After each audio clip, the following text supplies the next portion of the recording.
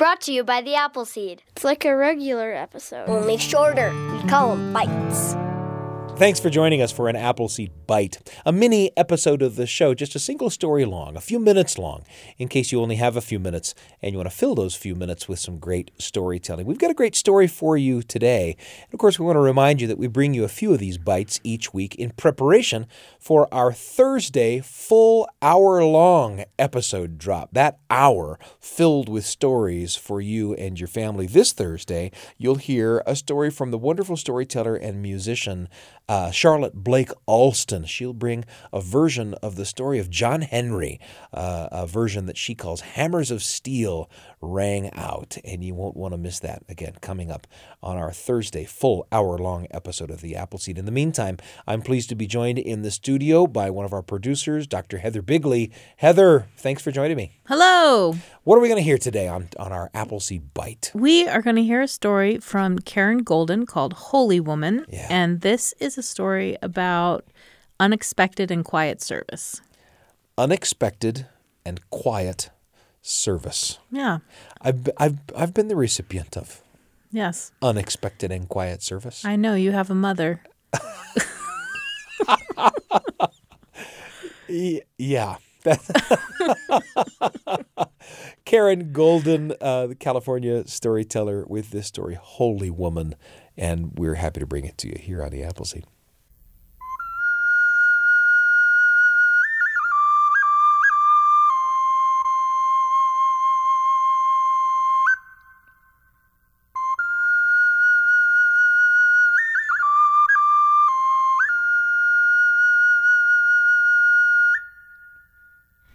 Did you ever wonder what a holy person looks like? If you were to say to me 1 year ago, close your eyes and imagine a holy person, I would have closed my eyes and thought of a man like Moses coming off the mountain with his long robe blowing in the wind. Or I'd see Miriam shaking her timbrel at the parting of the Red Sea. I may have even seen a rabbi stroking his long black beard while pondering a passage in the Talmud. I wouldn't imagine these holy people doing much of anything except standing in one place and communicating with God. That's what I thought holiness looked like. But today, when I close my eyes, I see a completely different picture. A story unfolds. First, I hear the sound of the waves beating against the Santa Monica Pier.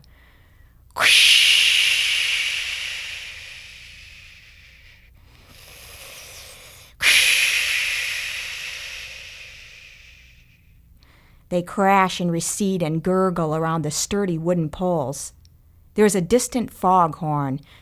Ah.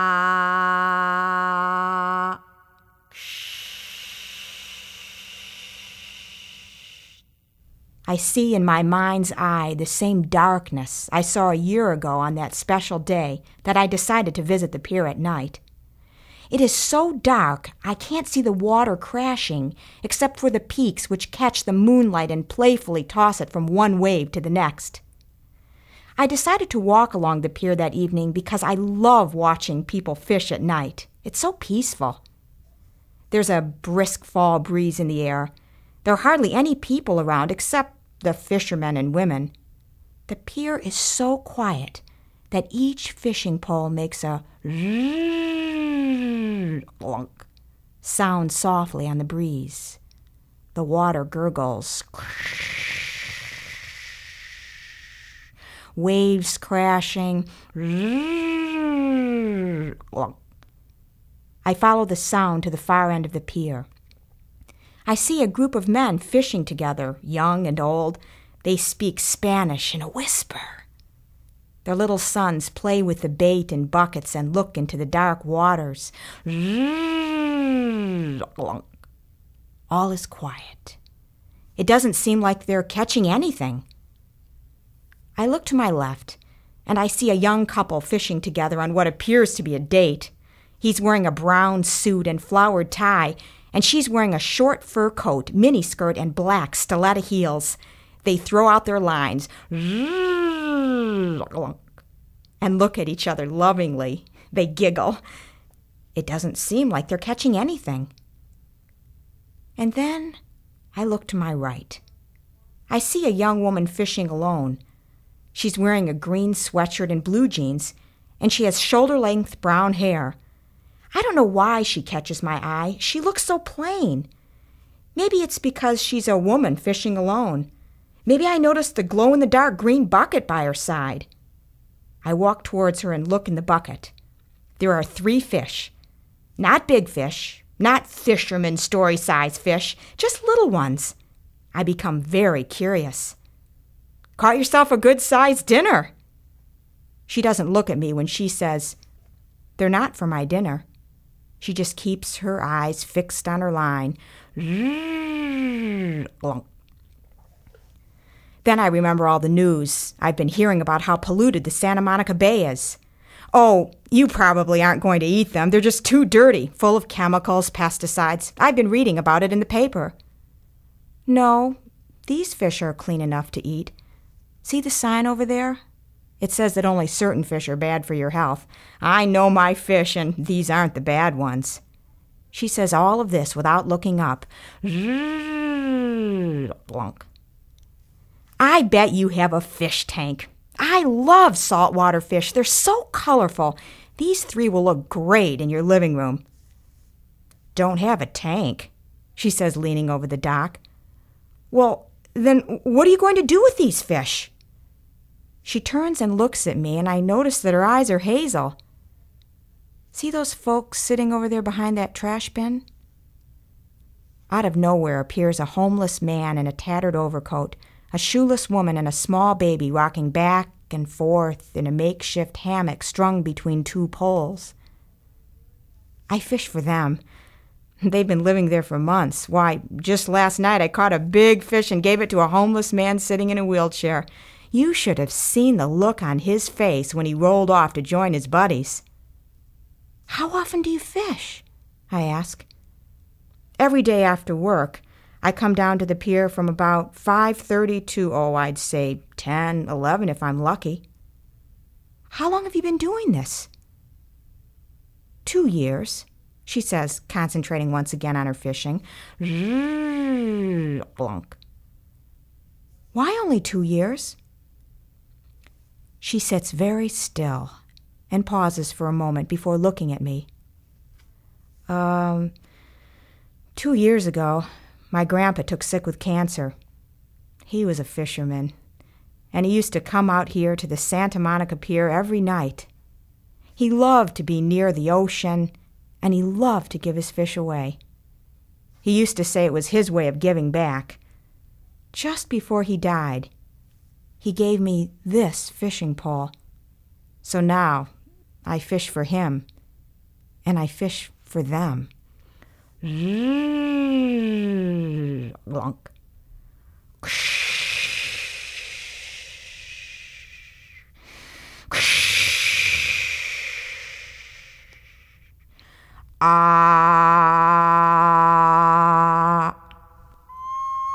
So today, if you were to ask me to close my eyes and imagine a holy person, I would see a woman in a green sweatshirt and blue jeans who casts out her line and pulls in fish at the Santa Monica Pier.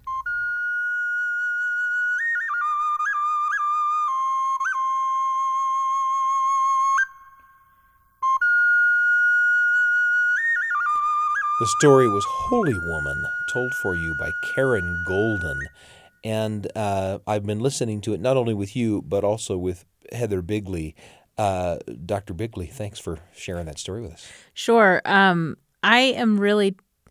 I think about this story and I hear about how this woman is coming every night for 5 hours a night to fish and hand the fish off to people in need, I just think, maybe that's not actually happening every night. But I also think, wow, that this person has decided to take the time that they have and use it in service of other people. Yeah. And Golden is talking about how that makes us sacred.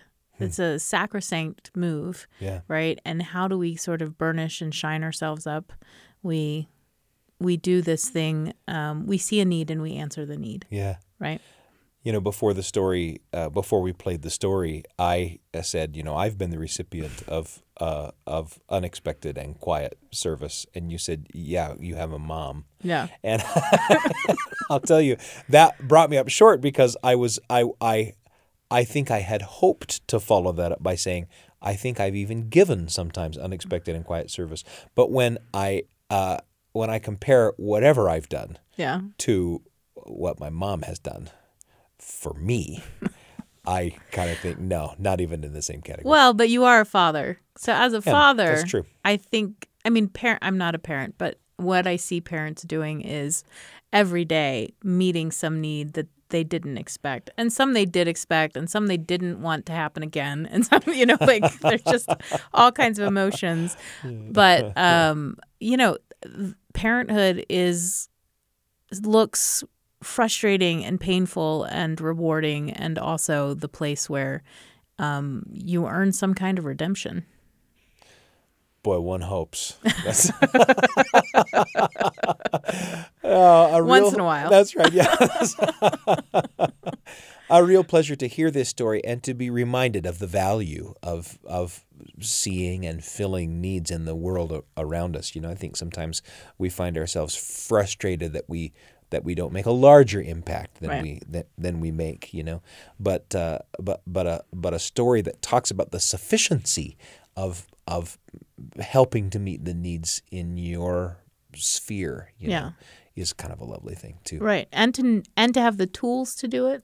This woman has the tools to do it, the time to do it, and she does it. Yeah. That's wonderful. Holy Woman, again, the story from Karen Golden. And, of course, we invite you to join us on our next Thursday full hour-long episode for a version of the American story of John Henry. This version called Hammers of Steel rang out, shared for you by Charlotte Blake Alston, recorded live in the Appleseed studio. We can't wait to bring it to you, and we hope you'll join us. I'm Sam Payne, and you're listening to the Appleseed. Thanks for joining us For a Bite! Brought to you by the Appleseed.